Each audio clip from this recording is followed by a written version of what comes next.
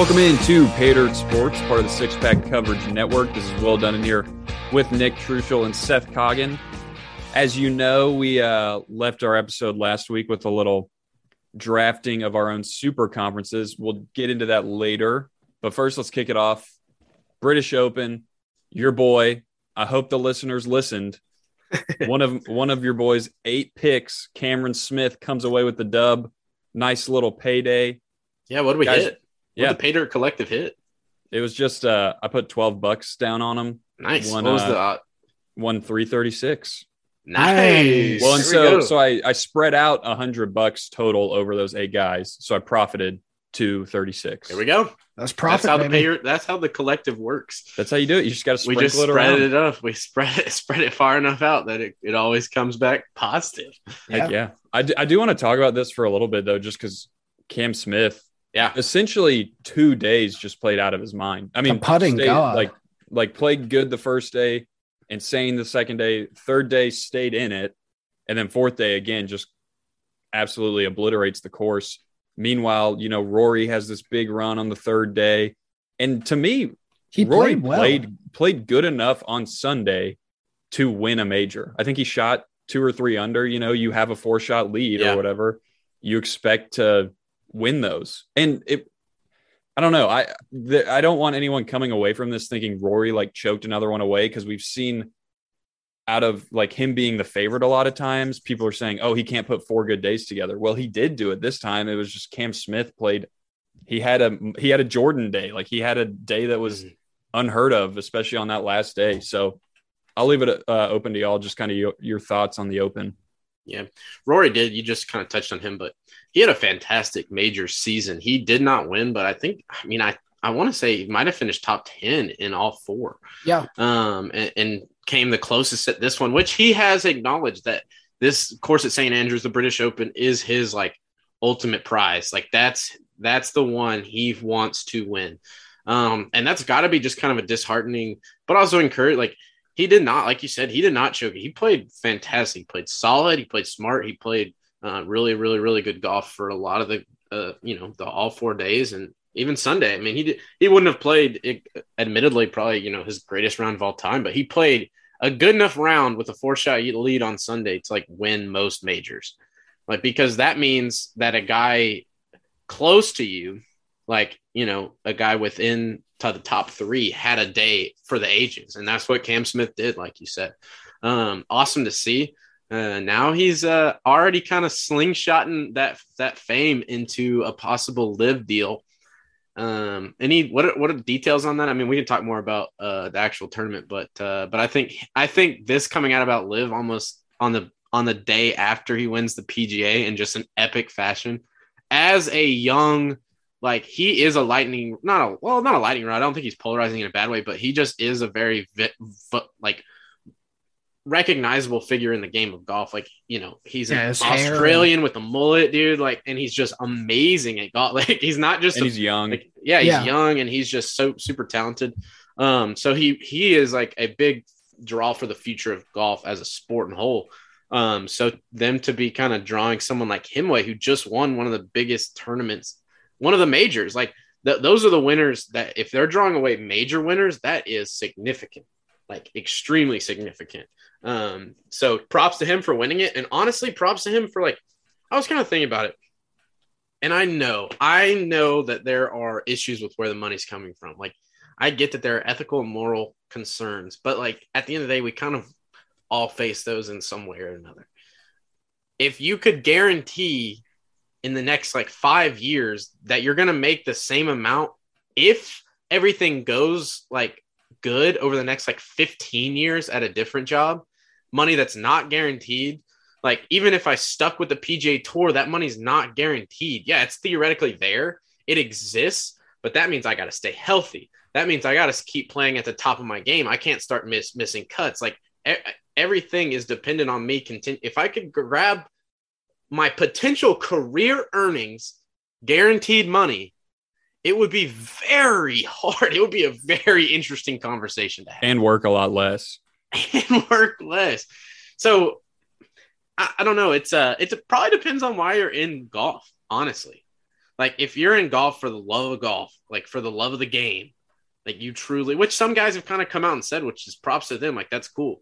But if golf is your job, if golf is your way to make a living, like it'd be almost impossible to really turn that kind of opportunity down. To just get that big, because I don't know what he'd signed for, but I'm sure. So what he win in the British Open? What was his purse? It was like $2.5 million or something. I bet it's bigger than that. Well, the total purse was $14 million. I was looking at it. Oh, really? Yeah. Well, I bet he wins. Winner probably expected. wins like 40% of that, though. Yeah. So he probably wins like 6. I was gonna say because I think the Masters is what 5 to 7. Oh, dude, Masters winner is like 8. I'm It's pretty big. sure I It's was bigger looking at money it, now. but maybe I was. Pull forgetting. up the Open purse. I'm gonna say a couple things too about Cam Smith. Yeah. First of all, I do want to say the thing Yeah, that was 2.5. awesome about what was it? 22%. So it was $2.5 million for winning the 2022 Open See? Championship. It was Think about him- 22% prize increase from last Like, year. The most he would ever. All right, not the most he would ever win. Okay, I'm handicapped. All right, let's say he goes on to win 10 majors. Like, what's that in career earnings? Which would be he would be like that's like okay, One of maybe the he One of makes the best. best of all Yeah. time. Yeah. $35 million in earnings on those tournaments. Now he makes money from other tournaments, but if you're someone saying here's $100 million, whoa, that's Yeah, so just hard to deny. guaranteed. Well, Yeah. you do have to look at too, like some of these guys are losing sponsorships, like big sponsorship deals, Yeah. which again, you're turning around and making that money elsewhere. So Yeah, they're It's a substitution. It's they're not coming like out on loss. top still, like, but something to be said about it anyway. A couple things about Cam Smith I wanted to say real quick was over this tournament, it was awesome to see how he played aggressive the entire time. And it was just like his weekend. Yeah. Because there's so many shots that he put close that could have ended up really bad. So many putts he made that could have ended up way off the green, So props to him. I think his deal for Live, what I saw was $90 million, which actually, if I'm him and I'm planning on going to Live, I think he could have probably negotiated more, especially coming fresh off the Open win and what that's going to do for Live Tour, I imagine. So that was one thing I was kind of, I don't know. We'll see about that. But then it also comes back. We talked about morals and stuff. And Tiger had a big kind of spiel on this, talking about what Arnold Palmer told him and everything, talking about growing the game of golf and keeping it, basically saying like honoring it at the same time. Right. So I think that's where you run into, Seth, you kind of touched on it with the, I forget what you were saying, just like honoring the game of golf kind of over here and making sure the morals are there and keeping it respectable. I think that's something else you run into. I don't know. Like I just can't get past like where the money's coming from. Like that, I get it. Like so many guys have a price, but it's surprised me a little bit how many guys have chosen to go over there. Cam Smith surprises me. Guys like Brooks and DJ, that doesn't really surprise me. A young guy like Matt Wolff. Cam Smith, again, is kind of a young guy too, but I didn't necessarily see that coming from him. But this is real. It is totally real now. This is a true threat. And I don't think we mentioned it yet, but Faraday going over there, Yeah. which in my Leaving mind tells NBC. which tells me, does Liv have a TV contract lined up? Got to. You know? If Faraday, like, yeah, some kind of media plans are Yeah, obviously something. in effect. I think they're almost betting on the fact that in a few years or even farther, like if it succeeds, no one's going to remember kind of the group behind it. It just like will be Live Golf. You know what I mean? Mhm. Like, I know that sounds kind of, I don't know. I'm a little letting everybody off a little easy on that one, but it's kind of, that's how our brains work almost as humans. Like we do forget, like right now it's like, oh, Live Golf is sponsored by these people, but it's like suddenly down the road, it's like, oh, it's just Live Golf. Like I kind of forget where like, I don't know, maybe you don't, maybe that's why it like doesn't succeed. I think they're hoping that you do kind of forget who are the true backers of this project and you just enjoy the product. They're hoping their product's good enough to outweigh their bad like publicity, from the ownership perspective. Well, and Yeah. I never really even thought about this, but I mean, some people talk about it, but not many people talk about the NBA in China. Like Yeah, no one that's really their thinks biggest about it. revenue. Yeah. One of their biggest revenues. I'm not sure if it beats out the US, but I know China makes a ton of money for the NBA. Yeah. And they go play out in China and do the tour out there or whatever. So yeah, it's a lot of weird things going on. Yeah, it's a little like holier than thou kind of thing. It's like, yeah, they're taking money from kind of detestable people, but like, I'll be honest, if I go sell a golf cart and some douchebag walks in that's like obviously a bad person and he, buys a money, big golf car, and I pocket, my commission, like I'm probably gonna take it, like Yeah. I mean, who am I to talk? Talks. I'll be honest. Money like talks. if someone was paying me $90 million for the next to just commit me for the next like 10 years, like you're not even committing my whole life. Like this is just all right. I'll sign a contract for guaranteed money for the next 10 years. And then retire a happy man, and then maybe do a lot more good on the back end. Maybe I can. You can make up for it. Yeah, I'll give half of that money away. I do kind of like. I'm getting to the point where I agree. People will almost forget about it, or people will just decide to kind of turn a blind eye and not really care about it. I think that's what it's going to come down to. People just kind of quit paying attention to that stuff too. Like they just want to watch the game of golf, and if they enjoy it, they're just going to be like, oh well, I'm not really thinking about any of that stuff. That's in the back of my head. I'll just watch this golf because it's fun to watch. Well, it's entertainment. People will still want to watch the best play the best wherever it's coming from. Yeah, there was Faraday though, man. Faraday throws me for a loop. Like I think that's big. I think that's huge. Bigger than a lot of people think. Like he is the Golf Channel to me, like whether it's announcing or doing a show, like Faraday's a big pull for me. Do we want to hop into a little bit of SEC Media Days? There was one thing that I wanted to talk about with Rory really quickly, a cool tweet that I saw, and then we can get into SEC Media Days. So I saw a tweet there was the aggregate major scores of golfers who made the cut at all four in 2022. So we had Hatton at plus 19, Reed plus 15, Neiman plus 13, Hideki plus 6, Rahm plus 4, JT was minus 3, Fitzpatrick was minus 16, Zalatoris was minus 21, and Rory was minus 29 through all four majors and couldn't get a win. I mean, that is just, that is disheartening. I mean, that sucks. The dude has put together some great performances, but it just hasn't worked out in the end. At least he got paid for it. Yeah. I mean, he's made a lot of money this year. He's made a lot of money. So. Yeah. I saw another stat similar to that one. It was like he has beaten 97.5 or 98.5% of golfers over the four majors. So, and somehow not won one or something. Yeah. That's crazy. I mean, he had a good year still, so you can't feel that sorry for him, but it does kind of suck that he's played that well and just hasn't been able to finish the job. I did have a weird problem as Tiger was making his last walk on St. Andrews. Anyway, he did say he was going to keep playing. He would play some more British Open. Yeah, so he was crying, wasn't he? Yeah, but we do have it is good to know we got a couple more years of Tiger, most likely. But it will be his last time at St. Andrews, he said.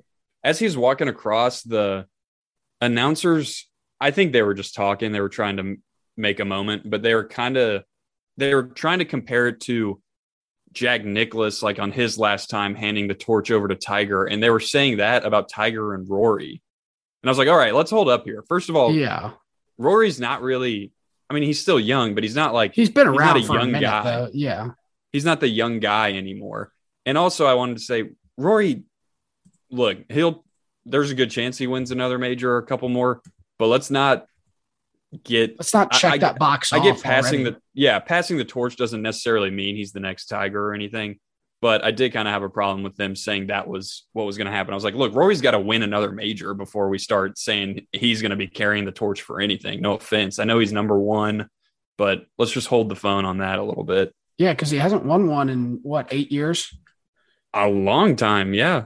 He's had a couple of really good chances, but came in second at the Masters and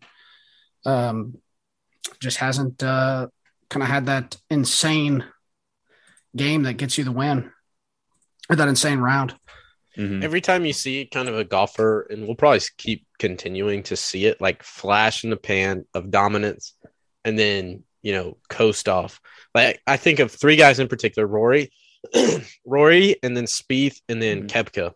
Yep. And all three still relatively in the primes of their careers. So like definitely have opportunities to continue to win, but you saw them all at one point in time over the course of 8 tournaments or 12 tournaments win a chunk of them, like be just the best by far at the craft. But all of them kind of had moments where they slipped back and kind of lost. I don't know if it's that edge of like victory, of like great victory, or they just couldn't put all the factors together, or they got in their own head. Like, I mean, golf is such a mental game and physical. Whether you're not, Koepka hasn't been 100% healthy for a while, or at least he wasn't there for a while, and that definitely can affect you in a lot of ways. But it's just a testament again to the greatness of Tiger Woods, of like how long his extended run of just dominance was, like how much of a stranglehold he had on the field of golf. Just like no one had. Tiger just shut the door on everyone. He had people had so little opportunity to win. That's why like I saw some people talking about the eras today of golf, like how much more competitive people like to trash on Tiger's era sometimes. But like if Tiger's not there, you're probably talking about 4 or 5 guys that win 8 majors or something like There were great players there. They just didn't have he suffocated them. He was just so dominant and so good and so consistent for such an extended period of time. And even he didn't have, he almost burned so bright that it was almost impossible that he could continue that kind of run at that level, just with the way he torqued his body, all that kind of stuff. Like beyond the stuff outside of golf, like let's think about his actual injuries that he did. Like he just his body couldn't hold up the extreme stress he was putting on every single swing. And I mean, think about all the practice he did. He's just absolutely ripping up his body to be at that high level. But just watching these guys kind of be a flash in the pan, be great for 2 seasons, win 3 out of 8 majors and like an amazing run. But then Tiger did it again, and he did it again, and he won 3 out of 8, and then he won 3 out of 6, and then he won 3 out of 8. He did it again and again and again over the course of how kind of I guess his real dominant career was what, like I guess 97 was that 97 to 08 was kind of like his true run of like where he just was everything. So, and I mean, he won how many majors in that pretty much that span? His last one was 14 majors from 97 to 08. So anyway, I know we weren't even talking about Tiger Woods, and we tend to come back to we were some of our favorites quite often, but I mean, it sucks sometimes to watch him struggle, but it still doesn't feel like he's done totally. Like Tiger Woods will finish a few more top 10s. I would bet, probably most likely at the Masters, because that's just where he really is built to succeed and where he finds an edge over other players, that course. I don't know, maybe not, but I just feel like I don't think he would keep playing if he didn't truly believe he could be a factor. I think he knows his limitations, and he knows and this season is definitely even different because he's truly coming off big injury, not just a little pain. Almost they lost said his leg. The announcers said they had talked to some orthopedic surgeon right before the British Open, and the surgeon was like, what he's doing is literally impossible. They were talking about the muscles that you have to use to make this swing aren't even there anymore. He's having to pull power and torque from other muscles to get them to push the ones that aren't there. I mean, it's insane. And along with that, I still think he's kind of not ready. I think he kind of pushed himself to make it to even just 2 of these majors this year, or maybe 3, whatever it was. Yeah. I think as he continues to rest and get used to this new body that he has, I mean, he's still hitting the ball. Yeah. That's all you can really ask for. He can still get it down, and he's got the power still. I don't know. I agree with you, Seth. Yeah. I mean, he's obviously right there. I mean, yeah, he was a few shots behind the true, quite a few, but he's playing professional golf, at a high level. It's crazy. Yeah. And we just almost take it for granted because it's Tiger Woods. Him doing something so remarkable is just Tiger being Tiger. And so like him having this impossible comeback that for anyone else probably doesn't happen. It's just Tiger being Tiger, kind of taking it for granted. But we've learned a lot from him down the road. So it'll be fun to watch the end of his career play out. I'm glad we've gotten to kind of see him. I'm honestly like, I hope we get to see him be old. Like, I hope we see him one day be a starter at the Masters when he's 85, and it's like on the tee, a 7-time Masters champion, Tiger Woods. That'd be awesome. And he's an honorary starter, and we get to see him age gracefully and be a great ambassador for the game for a long time to come. So thank God for the Genesis QV80, GV80 for saving that man's life. Yeah. What a great car. Made by Hyundai. Shout out Genesis. Shout out South Korea. Well, with all that, I think we can head into SEC Media Days. Really, if y'all have went today? Who all went? This was just day one on Monday, right? Brian Kelly went today, right? Oh, that's right. Brian Kelly. That's boring, though. See, Brian Kelly is so boring. He might actually do pretty good because he's like boring enough. Well, but think about it. Had he ever been to a media day? Yeah. Oh, well, at some point, maybe at Cincinnati. I think Cincinnati was his last one. Because does Notre Dame? What do they do? They have their own TV deal, right? So they don't really. Yeah, but I don't think they do like anything. A Notre Dame media day or anything. I don't think they do. Yeah, you just have your press conferences and whatnot. So I don't know. Something to think about. The one thing I wanted to touch on, and then we can move into some other stuff. Greg McElroy came out and said that he believes Josh Heupel is under the most pressure out of all SEC coaches and that expectations may be a bit too high. Now, I don't know if I can agree with that, but you think about it, and we'll talk about it in a second. We talked about it a little bit before. It doesn't sound as crazy when you talk through it, but I do want to say I do not think Heupel is under really any pressure as long as he wins 7 games. Like I don't think he has to make some big jump this year. I don't think he can have a losing season for sure after what he showed last year. And because you do have talent coming back, I'm one to say Tennessee fans, I think, keep forgetting like this defense is not very good, or at least it wasn't last year. Maybe it's better this year. So we'll see how that plays out. But I expect Tennessee to win 7 or 8 games. And I think if he does go 7-5 and it's not as great of a year as Vol fans are hoping for, I don't think he's on the hot seat or anything necessarily. No. Yeah, I think. Oh, go ahead, Seth. Well, I think pressure could mean different things. Like, is he on the hot seat as in like getting fired? Probably not. But is there pressure on him to put together a really good season? Yeah. I mean, that is a little more kind of along the lines of maybe I don't think he's under much pressure. I would put other guys ahead of him, but I'm just kind of thinking through it, like, cause let's be honest, if he goes 6-6, like, which would be a regression, which anytime you regress, it's bad. But if he, like, the fan base would turn on him probably pretty quick. Like, Tennessee fans are pretty crazy. Yeah. Yeah. I mean, not even crazy. Honestly, I think they're maybe good at recognizing when like someone doesn't have it. Like, it's like, oh, he's like, yeah, we can cut ties. If you lose the fan base, like that momentum, like right now he has the momentum, like he's recruiting really well. See, and that's going to save him too. Like he's not really under that much pressure because he's recruiting well. When you keep recruiting well, like that saves you, that gives you time, because it's like, oh yeah, well, we may not be great this year, but look at this class I've already got coming in. Like I'm bringing in more talent. It's when you start to struggle and recruit bad, then that's when things start rolling in the wrong direction for sure. And that's when you do get a lot more pressure a lot fast. So I would look at more guys that aren't recruiting very well. Like, I don't know who would be on the most pressure in the SEC. We've kind of got an interesting blend now of new coaches that haven't had any time to be kind of on the hot seat, blended with like coaches who have had pretty good success in their short tenures. Guys that came in at similar times. Lane Kiffin's doing well at Ole Miss. Pittman's done great at Arkansas. Who's kind of Mike Leach has done okay. He's not I wouldn't put him on the hot seat down at Mississippi State.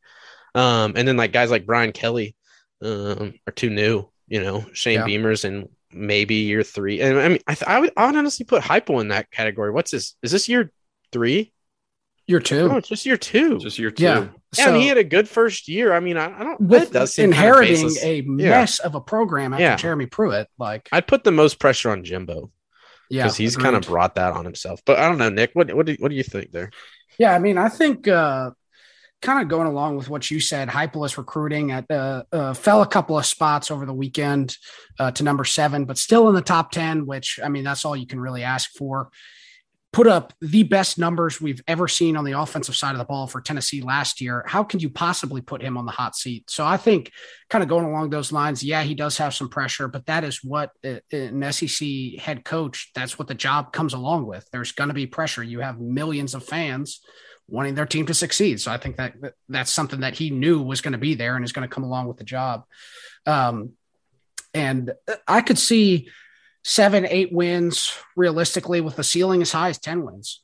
I think kind of going around there and Bama and Georgia are going to be tough, but he hung with Alabama until the end of the fourth quarter, really the second half of the fourth quarter last year, made some noise there. Florida is going to be down, so that's really big. Georgia, they're going to be in their natty hangover. So I think this is a big year for Heupel right here. So yeah, I could kind of understand, I guess, the pressure aspect a little bit, but not really hot seat. And then I agree with Jimbo Fisher that he's got the most pressure really being put on him because, all right, he's got the recruits. He's got the years under his belt. He fired up Nick Saban, and there was all this talk about bad blood between them. Dude, and I A&M could see A&M. I could see A&M going 7-5 this year. Yeah, they certainly very could. very easily. They go 7-5, and I mean, is Jimbo still there if they go 7-5? I think he is because they've guaranteed him so much money. But yeah. I wouldn't want to be Jimbo if they go 7-5. They may not. They may have a better year than that, but I wouldn't doubt it. I'll be honest. I could see that.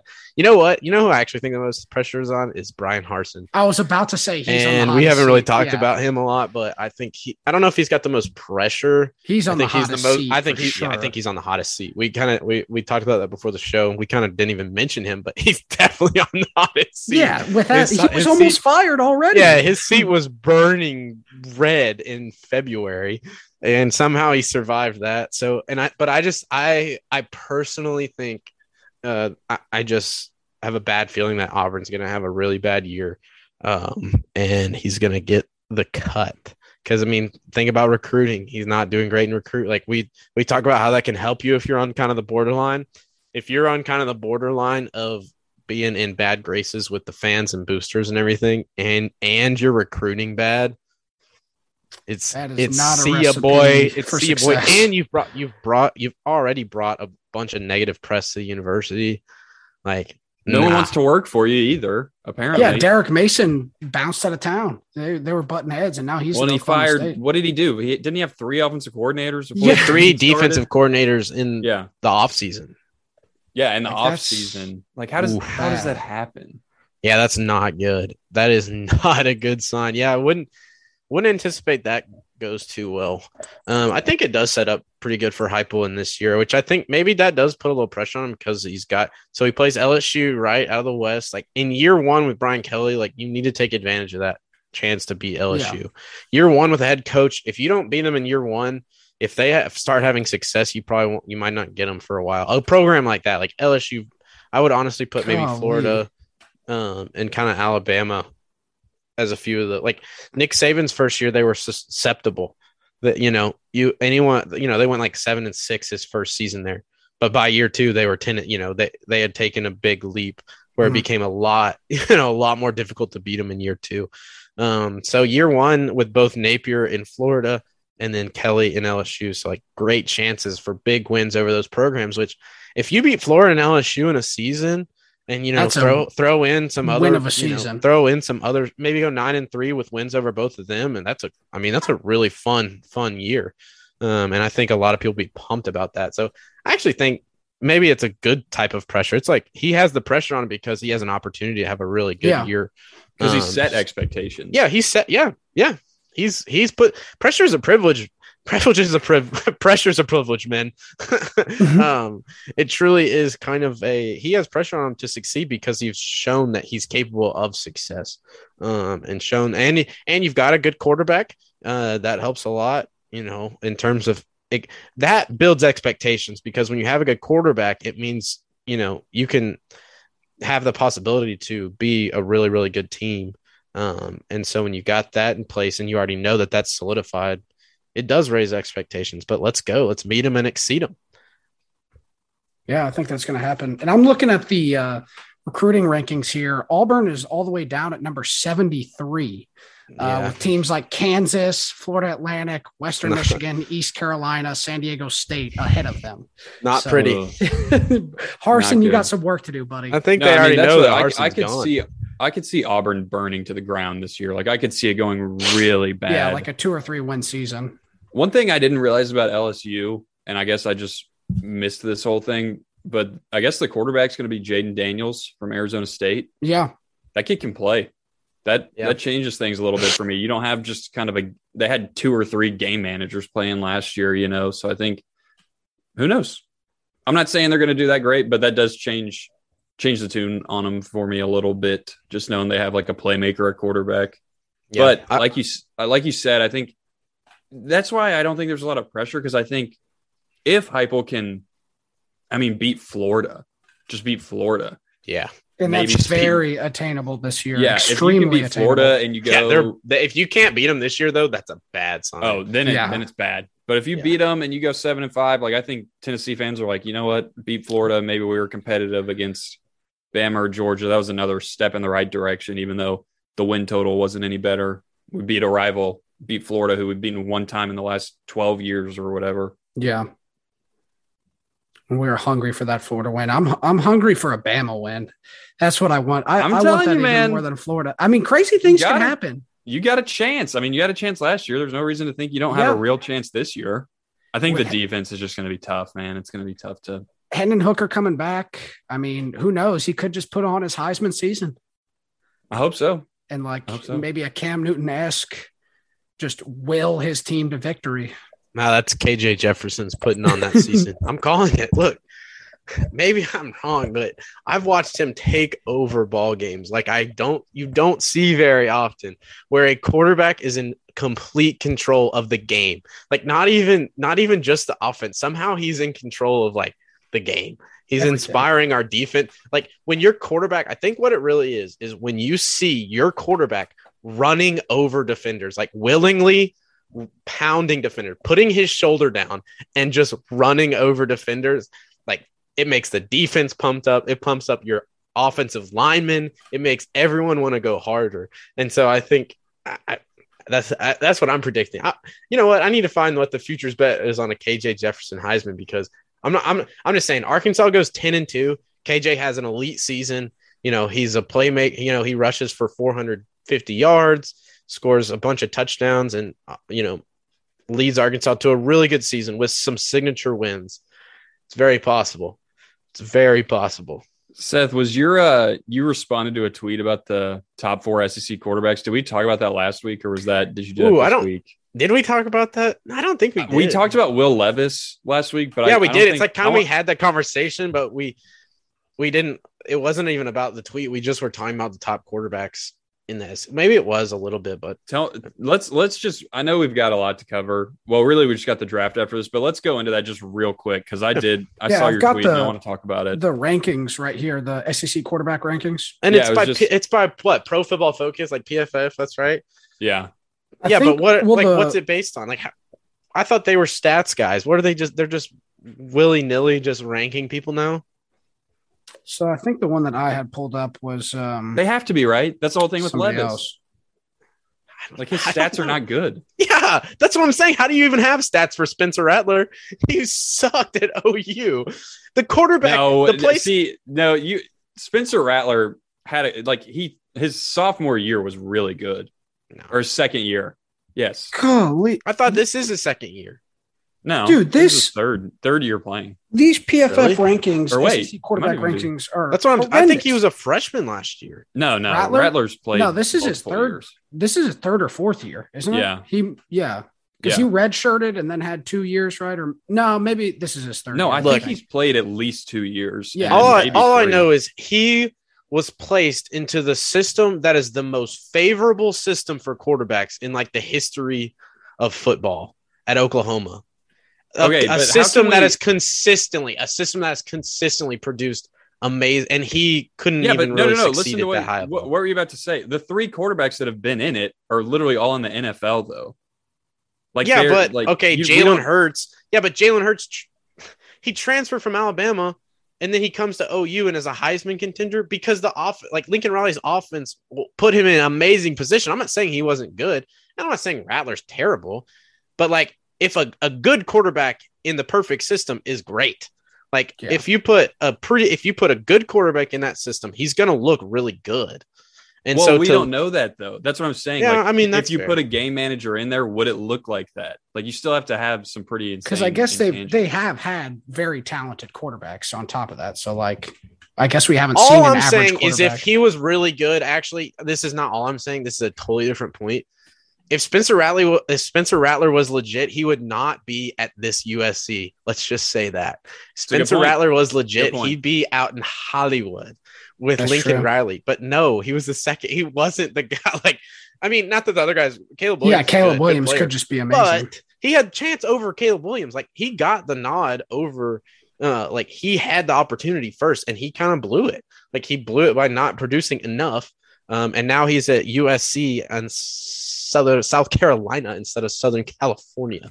Yeah. And I think he's in for a little bit of a rude awakening. I don't think his team's uber talented around him. And I think the problem. I think he's going to struggle. Yeah. Well, he might even be pretty decent and make South Carolina okay, pretty good even. But to go ahead and immediately call him the second best quarterback in the SEC is kind of actually disrespectful to a couple good quarterbacks, really good quarterbacks who have elevated their team in the SEC for an entire season. So that's kind of where so you immediately kind of go to trashing a kid. Well, I'm not really trying to trash Spencer Rattler. I really think he might have pretty decent success, but to just go ahead and throw him as the second best quarterback in the league, where he hasn't even been in the league, hasn't won a single game, and some of these guys have had fantastic seasons already in the SEC, at the same school where they're primed to probably succeed more. It's just kind of silly.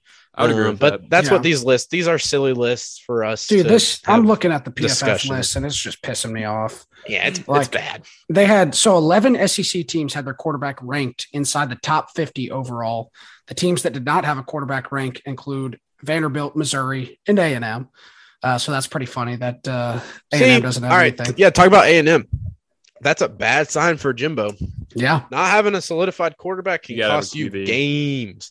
In the SEC, where you're on that razor thin edge, and there's you're probably losing a couple games off the top, and then there's about 6 games that could go either way, and you don't have a great quarterback, you're probably losing more of those than you win. Yeah, it's going to come down to if that Haynes King kid can play, because he was injured last year, right? He was supposed to play, I think. Yeah, and then didn't Calzada end up at Auburn? Yes. Yeah. Yeah. But yeah, Trucial, give me the top 6 so or 8 I've got or something. the list here. They only have, I think, 8. Okay. Maybe they have 10. Yeah, they have 10. But so I'll quickly list these off, and they actually give you the overall ranking and SEC ranking as well. So Bryce Young comes at number 1 on both lists, so both in the SEC and overall as the best quarterback in the country. Fair. Rattler comes in at number 2, but also number 3 overall in the country. Yeah, no, I got a problem with that. They've the third best big game boomer on us right now. They've pulled a big game boomer on us and put someone who's notable Caleb Williams that people and understand. Spencer Rattler. Yeah. Yeah. And then we have Will Rogers at Mississippi State coming at 3, overall ranking 16. Will Levis coming at number 4, and then overall 19. I don't know where that came from. The stats don't even back it up. He had 2 good games. Well, he didn't even throw that many touchdowns. He didn't have that many touchdowns. Yeah, I mean, or yards. I feel that Tennessee game just boosted his stats up enough to where people were like, oh, he's going to be really good just because our defense was horrible. And it was that's just the way the game went. They both were slinging. Hendon Hooker had 5 touchdowns that game too. So Levis is also the reason they lost. He threw a pick. Yeah, he threw a pick. And then we have coming in at SEC ranking number 5, overall ranking number 22, a trio of Miles Brennan, Garrett Nussmeier, and Jaden Daniels at LSU. What? Yeah. What do you mean? Number 6, we have Hendon Hooker at Tennessee, 23 overall. Number 7, 26 overall, KJ Jefferson. Number 8 and 28 overall, Zach Calzada at Auburn. Number 9 and 30 overall, Anthony Richardson at Florida. And then rounding out the list as the 10th best SEC QB and 34th best QB in the nation, Stetson Bennett in Georgia. I think this list is all scrambled. In a lot of Stetson ways. Bennett should be higher just because I assume his stats were pretty good. And you have to give him something. Like, he led a team to a national title. I don't care what. Fair enough. Well. He led a team to the Natty. Yeah. And so, but obviously I would put Hendon Hooker and KJ in the top 4. Levis doesn't belong in there at all. Rodgers. I put Rodgers in there. He'd be my 4th guy. Yeah, he would be my 4th guy. I mean, dude, Stetson Bennett had 29 touchdowns to 7 interceptions last year. Yeah, and Hendon Hooker pretty good numbers. And Hendon had 31 to 3. Yeah. So, like, the fact that he's not in the top 4 baffles me. Yeah. Yeah. And isn't it also, if you're putting Spencer Rattler, it's expectations for next year as well, correct? So, like, Hendon Hooker, I would expect him to have a much bigger and better season. He didn't even start the whole year. Yeah. I mean, he started pretty much the whole year. Pretty much. Joe Milton was could have gotten a couple more experiments. Where's Joe Milton on the list? He's got to be pretty high.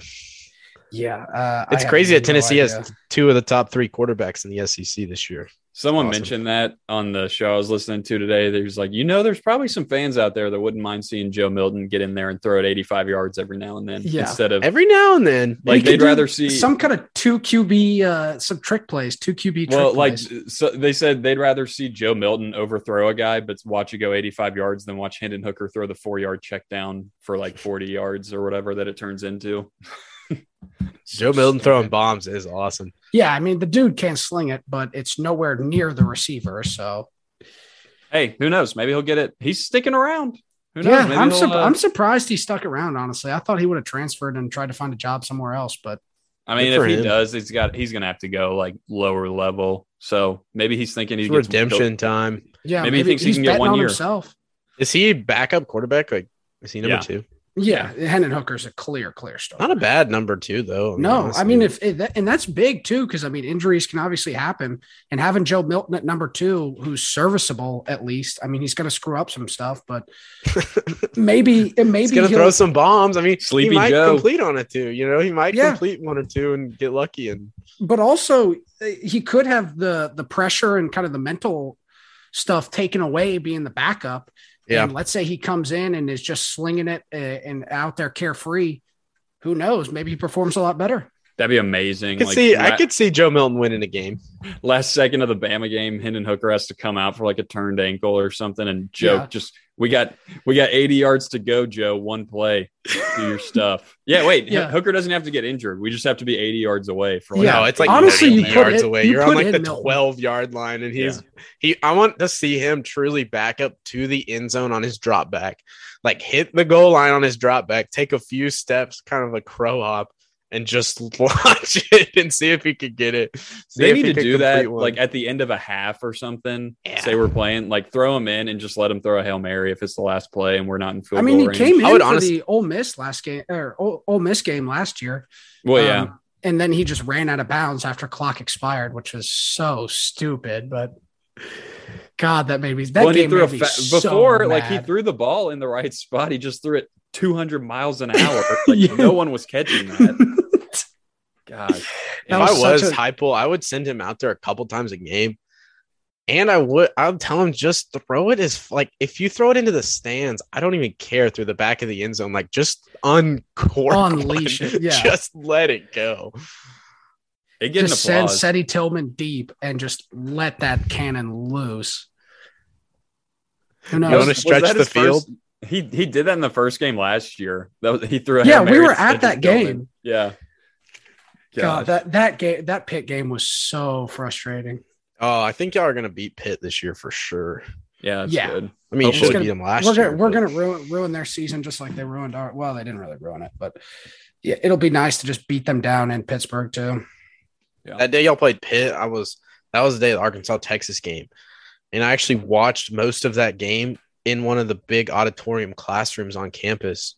We pulled it up on like the big projector and we were just chilling in there, had our cooler, and it was awesome, honestly. We got there like the game was I think it was an 11 a.m. or noon kickoff, and Arkansas didn't play till like 7, so we were already on campus like super early, just chilling, watching the Vols. It was a tough loss though. It was a fun way to watch, but not a fun one to watch. We shot ourselves in the foot too many times that game.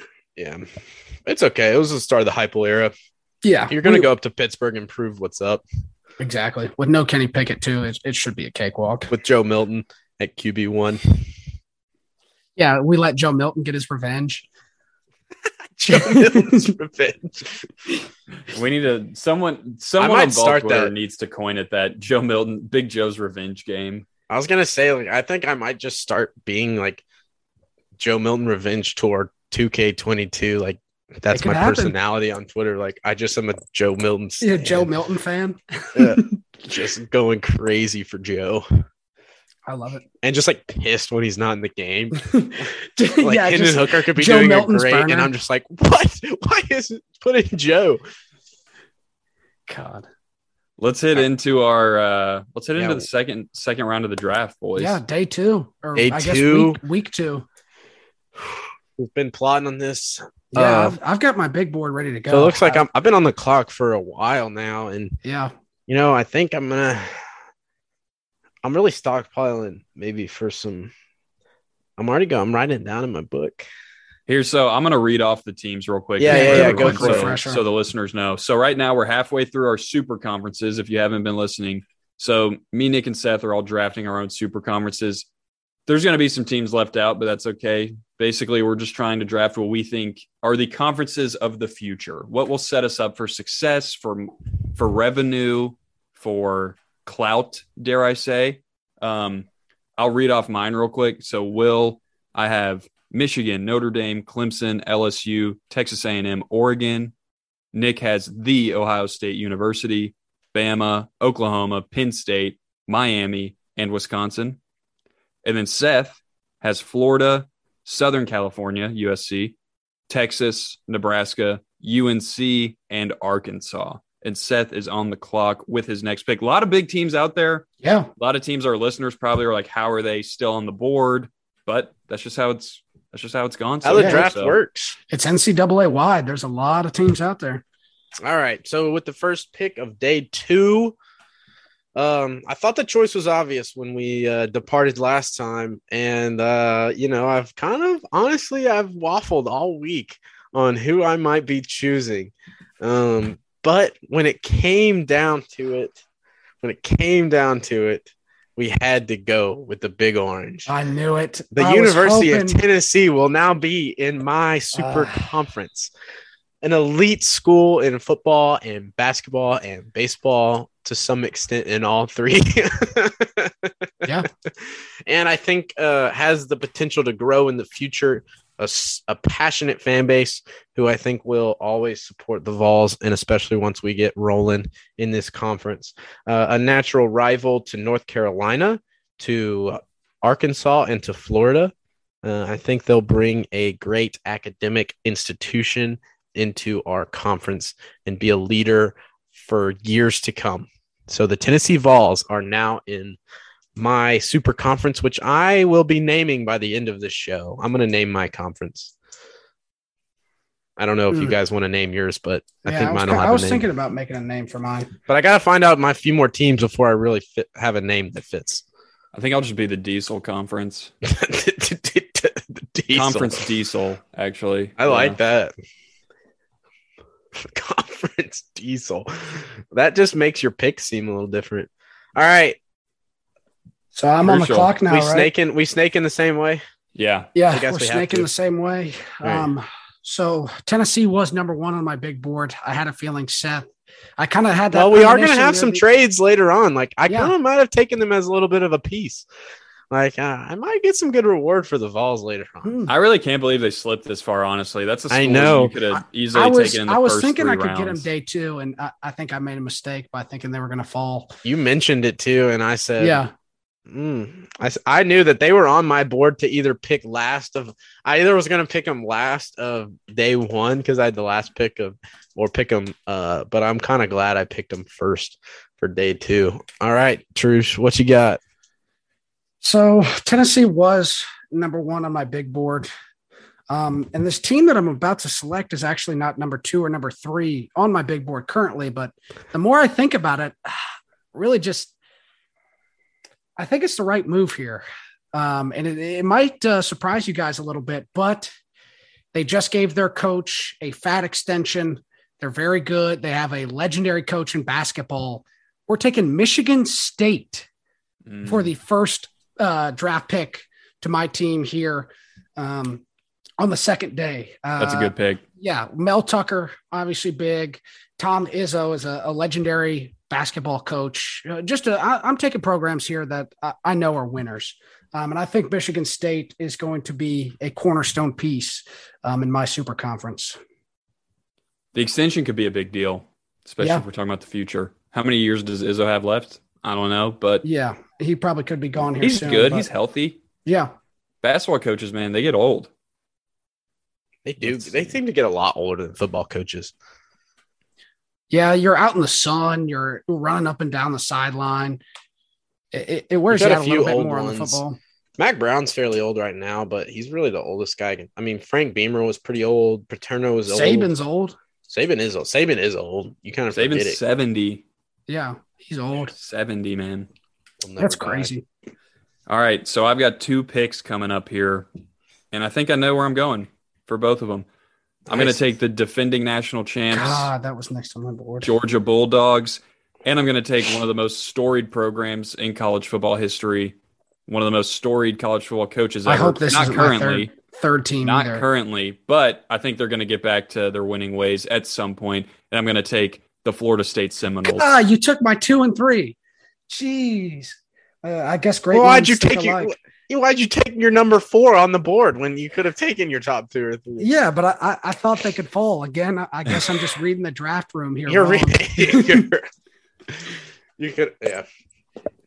Wow, that's nice 1, 2, nice and pick. 3 off. I think those are really good. To like first picks of day 2, Georgia and Florida State. Yeah, pretty that's solid. True. I'm kind of in a bind here. There are a couple of teams that are still pretty good, but some of the teams that I really wanted. We did say, are we doing 12-team conferences? Yes. 12 team conferences. Just had to clarify. I mean, we could go to round 3 and do 18. Day 3. Who are we picking? I'm good with 12. Houston. Welcome to my super conference. God, Memphis, you're in. I would not want to mess with some of those crappy teams. Oh, but great programs. Yeah, I mean, my big board is really just turned upside down right now. This is not great news, but says the man that's who why didn't use the big board you already had. You're like, oh yeah, my 2. I'm gonna skip the big. I'm skipping the. This isn't like position needs as much in like football. Like, yeah, it's not like, oh, I need a quarterback. You're like, no, I'll just skip. I'll skip who I rank 2 and 3. I'll just go to 4. Look, I was playing some mind games here, and it didn't work out well, but I think I might skip around my big board again. I didn't really learn my lesson. So I think we're going to make another skip here, and I'm going to skip my number 5 team. We're going to go to number 6. I'm taking Oklahoma State. This might be a little bit of a reach here, but I'm thinking, look, I'm a big Mike Gundy guy. I want him in my conference. And Oklahoma State, great baseball school as well. Bit of basketball too. Yeah, pretty good in basketball. They had Marcus Smart recently. Who is Doug Gottlieb? Yeah, Doug Gottlieb. So I think Oklahoma State, it's going to be another one of those Wisconsin-esque teams that I know they're getting 8 or 9 wins a season in football usually. They had a great season in football last year. And with how the Big 12 is looking in the future here, they could kind of just start running the table. So I'm looking to the future here a little bit that Texas and Oklahoma will be leaving, which leaves the door wide open for Oklahoma State. I'm taking the Cowboys. They're coming home.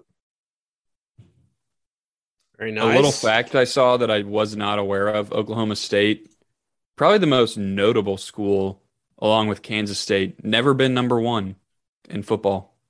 They've been number 2 or 3, right? They've been number 2. Yeah. Oklahoma State, they made it up to number 2. Never made it up to number 1, at least in the AP poll, is what I saw. But I think the success they had last year is going to carry on. So I'm excited to have them in the conference. Very nice. All right. So after my pick of Tennessee, I have settled in on my second pick of the day. I will be taking, as a brethren in the Midwest, the Iowa Hawkeyes as my team of choice. Not bad. Keeping the hero team alive. I will be absolutely locking down the Corn Belt over there with Nebraska and Iowa locked in. I have a big rival for Nebraska there, border rival. I think that could be exciting in the future. It kind of adds to my Midwest flair. With Texas, Arkansas, Nebraska, Iowa, we're kind of in that region of the country a little bit. We're tying in together. So we got that covered.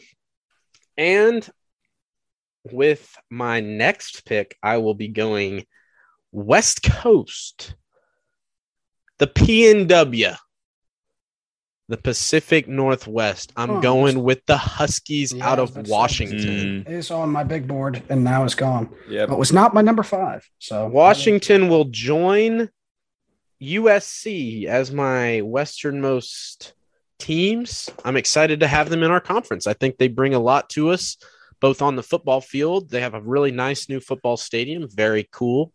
Their mascot's the Huskies. They're purple. Very nice. A nice state school to add. They got I don't really know that. I just feel like it's a pretty cool school. Seattle's a cool area. I think they can bring a lot to the conference. Big name brand. Let's go Huskies. Good pick. Yeah, I like that pick. It's going to be interesting to see where some of these Big 12 and Pac-12 teams end up as the conferences may just dissolve, or maybe they go on and Washington kind of takes the reins there and starts running it. Who knows? Crazy things can happen. But it is my time here to make another selection. And this is, I'm not jumping on my board this time. We're going back to my roots. We're taking who I selected here. And I think this could end up paying off. I'm a big fan of this school. Actually, not really. I kind of hate this school, but I'm a big fan in terms of bringing them into the conference. Really, basketball wise, I'm excited. Their head coach, Bobby Huggins. We're taking the Mountaineers, West Virginia. Oh, okay. Mountaineers. Coming home. We're taking the Mountaineers. Look, they made the tournament last year in basketball, and then in football. To the place. Haven't had a conference title in a little while, but that's all right. They're going to be they've had some success, and they're going to be a good rival for Penn State. I think that's going to be a nice little rivalry we can add in there. So West Virginia, the Mountaineers, are being selected as my number 9 team in my conference. I like it. I've got 2 picks coming up. Yeah, this is a pretty pivotal moment here for you, Will. Yeah, I know what I'm doing with the first one. All right. The first one, I'm going out west. Oregon's getting lonely out there, so I'm going to grab UCLA. Oh, my big board is nice. being diminished right now. Very nice. Yeah, that was on my wants list. Historic basketball program. Football, I think, is on the come up. We'll see. Play the Rose Bowl, dude. They should be good. Yeah, exactly. And it's just UCLA. I mean, college football out in LA is just kind of cool. UCLA and USC, they're just kind of cool. I don't know what it is. They're going to get some recruits. They'll turn it around. Obviously, basketball's been pretty successful recently and one of the most storied programs of all time. So there's that. Now, I'm really torn. And you know what? I think I'm going to go with another basketball school, but one on the other side of the country. Just about. Another blue team. I'm going with the Kentucky Wildcats. I just put Kentucky down on my list. Yeah, they were number 10. So, wow, I only have one team left on my big board now. Well, I was going to say, choice easy. If we're talking about an entire conference, for day one, my conference is looking pretty weak in basketball, but now it's really turning around. You get UCLA, Kentucky, give it a little more. Yeah, oomph. I don't know. Will, I mean, Michigan's a good basketball program. Michigan's good. Notre Dame's been good, but Oregon's had some good years. LSU's been good. A&M not so much, but yeah, Florida State's been good. But no, you did solidify that area of the. Yeah, you kind of locked up UCLA and Kentucky. That's two pretty good ones in basketball. All right, Truce, what you got? So we're back on the board here. I only have one team left on my big board. We're going to have to go off script after this. Easy option. It's an easy option here. My focus has really been on basketball and football. Another team that has had great success. Well, great success in basketball recently and good success in football recently as well. And that is Baylor. I'm selecting Baylor on my next pick here. They've kind of fallen a little bit. I mean, I think they've got a big football recruiting class coming in. Just recently won a national championship in basketball. They're going to be a cornerstone piece, and I'm very glad to take them at number 10 overall on my conference here. So that's a great 10th pick. I'm very happy. I kind of can't believe they slid this far, but then I look and it's like, okay, that makes sense. It's kind of the perfect area for them. Yeah, I'm very happy with that. But we're gonna have to get a little scrappy here at the end. Gonna have to get a little creative. All right, back over to my conference. Maybe it may just be the Conference of Champions. I think that's what I'm going to call it. A little Bill Walton reference there, even though I don't have UCLA. I did want UCLA. That was probably going to be. I don't know if I would have picked them in this next round, but anyway, all right. I've just added a program to my list that I had not really thought of, but I may or may not pick them. I may wait.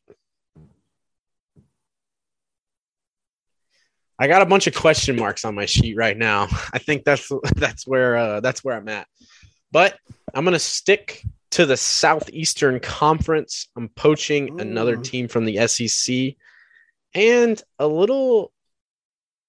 maybe a little outside the box, but I don't think so because the program support is very, very, very much there and success in the recent years and history is very much there. The Auburn Tigers will be in my conference. I like Auburn here. All three sports, they made the College World Series. They were number one in basketball for a lot of the year last year, and they have a very storied and historic football program with a national championship in the last 10 years, or at least 12, 13 years. Anyway, I think Auburn brings a lot to the table. I think it's a great athletic program to bring into our conference with a lot of potential. And with that being said, I am going to maybe focus a little on basketball here. But all in all, just get a little regional flair that I need a little more flavor out west. I'm going with Arizona. Arizona Wildcats. I just like the state of Arizona very much, so I'm glad they will be in our conference. They have a storied basketball program. I think they could be better at football. I don't really know. Honestly, probably not, but we need a few automatic wins throughout the year. I think I needed a little more regional in the West because I've committed to Washington. I've committed to Washington and USC. I needed a little more to connect the West out there. So I'm bringing in Arizona. I like that pick. I thought about Arizona State too, but I decided on Arizona, the flagship institution. They've won more actual stuff besides baseball. Arizona State's won a lot of baseball, but my thinking is, why can't Arizona be that good at baseball? They should be awesome at baseball. So I'm kind of torn here. There's a couple of different ways that I can go. I know I got several different programs I would be happy with if they make it back around. But at number 11, I think this is a good spot. They haven't had quite the basketball success over the past 7 years or so, but they did have some success in the mid 2010s and had some very good success in the 90s, runner up in the national championship in the late 90s, and a Rose Bowl appearance last year. The Utah Utes are being selected at number 11. We needed another Pac-12 team here. Or actually, I don't even think I have a Pac-12 team on my team or on my conference. So we need one of those Pac-12 teams to be selected here. We need some representation out west. Great football success recently, and a team that is really on the rise for football. But basketball, we're going to need some work. But I'm not worried about that right now. I'm worried about football. Utah is coming into my conference.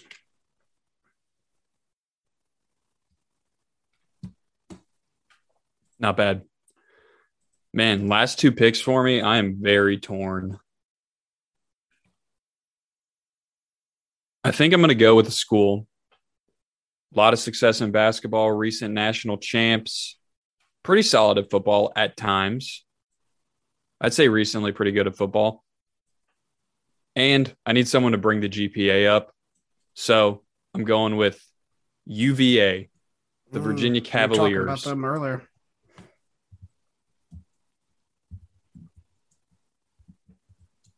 Okay. Now, this is where it gets kind of funky. There's a couple really big basketball schools I could go with. And really, I think I could really solidify myself as the basketball conference. Oh, the sets looks pretty good too. Actually, yours both does actually not too bad. But I'd say I've got about 4 schools I'm looking at right now.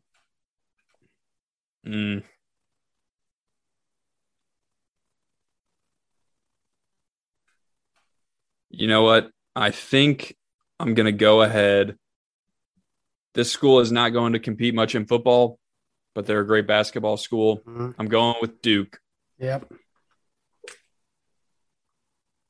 Duke. I like that pick. Really rounded out the academics and basketball schools here at the end. Yeah. So, as I've been talking about, wait, do you have one more, Will, or did you just go 2 in a row? That was 2 in a row. I went UVA, then Duke. Okay, yeah, that's right. I was doing some research, wasn't paying the closest attention. But during that research, I pulled up a list here of the richest college football programs. And I was pretty surprised to see this team tied with Arkansas in terms of revenue here, tied at 16 for the top 25 most valuable college football programs. And my conference is all about the money, baby. That's what we're looking at here. We want success and money. And who I am taking is in the SEC, we're taking Mr. Rattler and South Carolina as the final pick for my conference here. We needed a little more bolstering from the SEC here.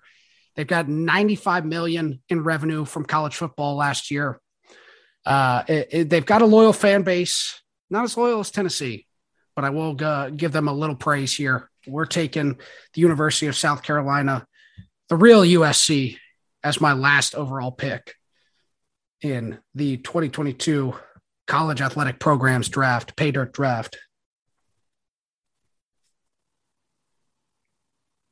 So, congrats. Seth, you've got I'm excited to live up to here. I'm excited for this pick. I will be rounding it out with a basketball-centric selection to also bolster my basketball conference, which is already fairly strong, but it never hurts to add a blue blood. I'm going with a Midwestern powerhouse, the Kansas Jayhawks. Solidifying the Midwest, connecting my conference as the center, and the Conference of Champions will truly be complete. Even my 12th pick has just won the national championship. So I'm very excited about the future of our league. I think I bolstered it there with Arizona and Kansas at the end.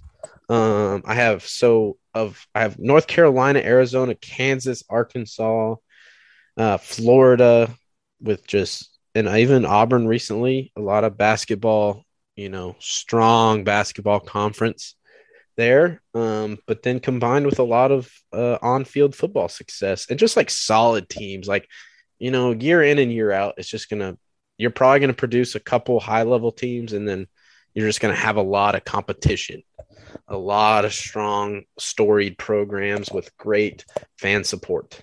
Really excited. I think my conference is going to be pretty great. I think I will be separating into, I guess, East and West is what it's going to have to be. I think that'd be good. I think I'd get in the East. I'd have Florida, North Carolina, Tennessee, Auburn, and probably Arkansas. And then in the West, I'd have Kansas, Washington, USC, Nebraska, and Arizona. Nice. Conference of Champions. It's shaping up. What if somehow down the road, I mean, this was kind of fun because this actually could never happen. Like this group of conferences could never, ever happen, but it's fun to think about. And it's fun to see what you guys kind of value in a school, or like, I don't know. It's just been that. This has been a fun exercise. I really like Kansas as your last pick. I kind of wish I would have thought of that one. Did y'all have any honorable mentions or anyone left on your big board that you were thinking about getting? Yeah. Virginia Tech was on mine. Yeah, I was thinking about I really thought about Virginia Tech, and you took Virginia pretty late, and I'd already had Virginia Tech down, and I was like, man, they have a good, solid program. That's what I'm kind of attuned. I think a healthy football program especially in the future, builds a very healthy athletic program, or at least the chance to have a very healthy athletic program. So they were on mine, and honestly, a team. When I was kind of thinking out west, I thought about going with like a Colorado or something, just to have a fun another state as part of my union. But they didn't quite have any of the high level success I was really looking for my Conference of Champions. So that was kind of all I was thinking. Yeah, I was thinking potentially Syracuse as a basketball pick. And honestly, they're not like terrible at football either. Yeah, they've had some good years. They've had some good years. So I was thinking about Syracuse, and then was also considering BYU a little bit. BYU would have been a good one. I thought they could have been, maybe if I had 13, if we did maybe 14 picks, they probably would have ended up in my conference, but they just couldn't win out. But they've had pretty good success in both basketball and football. So I'd say those are kind of two other teams that I was looking at as well. Yeah, I had 4 left on my list. And I had Indiana, Louisville, Minnesota, and actually UCF was my last one, just because. Ooh, I thought about UCF. They were the one team outside of like I considered it. Yeah, that would have been fun. Nice. But those are good ones. Indiana would have been pretty good. Yeah. I'm going to read off everyone's, or we can each read off our own. So I'll read off mine real quick. I've got Michigan, Notre Dame, Clemson, LSU, Texas A&M, Oregon, Georgia, Florida State, UCLA, Kentucky, UVA, and Duke. You had a really strong day too there, Will. Georgia, Florida State, UCLA, especially when you view it in a little bit of a basketball lens. I know I go defending national champs in football, and then I kind of go just like really good basketball after that. Yeah, that's nice. It's good. That was pretty nice. I think I did a little bit better. I don't know if I was rating. I don't know, Trish. Going for Oklahoma State with pick number 7. I just think you could have gotten them way later. Okay, yeah, well, pick number 8. I think you could have gotten them at pick number 12. I'll be honest. They weren't on my board. I'm looking at Oklahoma State. Look, they're going to be them and good. Baylor. Stick with your pick. Believe in it. Yeah, I'm just saying. If I was grading your draft, you'd get like a D+, maybe. No way. My day one makes up for it. I mean, so I have named my conference the DDC, the Dirty Dozen Conference. I was thinking about that. I was. The Dirty Dozen Conference. That is what I am naming my super conference here. And we'll start off with the Ohio State University, University of Alabama, University of Oklahoma, Pennsylvania State University, University of Miami, University of Wisconsin, Michigan State University, Oklahoma State University, West Virginia University, Baylor University, the University of Utah, and University of South Carolina to round out the Dirty Dozen Conference, also known as the DDC. Very happy with my picks here. Look, I'll bring on all the haters. This conference, bar none, it's the SEC of our draft, really. Here, it's the elite conference. It's a conference that everybody wants to see. How many? The only SEC team you got, Bama. The only SEC teams you got in here are South Carolina. South Carolina and Bama. Congrats, you poached South Carolina. you're a true conference of champions. We are a conference of champions. No, my conference, aptly named the Conference of Champions. We start off with the University of Florida, University of Southern Cal, Texas, Nebraska, North Carolina, Arkansas, Tennessee, Iowa, Washington, Auburn, Arizona, and Kansas. I'm feeling really good about mine, but I mentioned it before, but do we want to open it up for trades? I mean, is there a team? I mean, are we pretty set with our guys, or is there a swap you propose? Would you put something on the trade block? I'm open to hear any. I don't know if I need to trade any. I'd offer you South Carolina for Tennessee. South Carolina for Tennessee. Yeah, come on. Look, they're both SEC teams. Explain it to me. Make it make sense to me. I mean, we have the number 3 quarterback in the nation. We have the number 3 quarterback in the nation, according to PFF. Hendon Hooker couldn't even break the top 20. So I don't see why you wouldn't want South Carolina, especially with their recent Final Four appearance in basketball. Or did they make it all the way to the Natty that year? Final Four, I think. It was Final Four. Yeah. More Final Fours than Tennessee's been too. More Final Fours than Tennessee has apparently a better outlook in football, according to PFF. And look, everybody loves Beamer ball. I mean, national championships in baseball. Yeah. True. And I mean, absolute powerhouse in women's basketball. Very Best in true. the country right now. We good for you. I'm glad they're in your conference. Sounds awesome. Look, I made a clear-cut case as to why you would want South Carolina over Tennessee. If you don't want to listen to that, that's fine. Hey, Seth, actually, I would trade our 12 picks. I trade Duke for Kansas. Ooh. Oh, interesting. I might consider. I do have North Carolina, so I could throw that would be pretty epic. You'd have the Duke having UNC that rivalry. would be nice. And I like Duke in my region. Kansas, I was hoping for Arkansas-Kansas basketball rivalry a little bit there.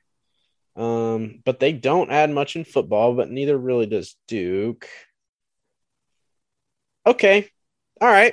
I'll accept your trade. All right. I'll take Duke. A blockbuster trade here. Now Will has the reigning national champions in both football and basketball in his conference. Good point. I really just I'd probably honestly rather stick to Kansas, but for the sake of the fun of the trade, I'm up for it. I like Lance Leopold, and I don't think he's going to leave necessarily if Kansas gets solid. Trade. So I have Duke. Wow. Well, I like putting Duke and North Carolina together, to be honest. I do.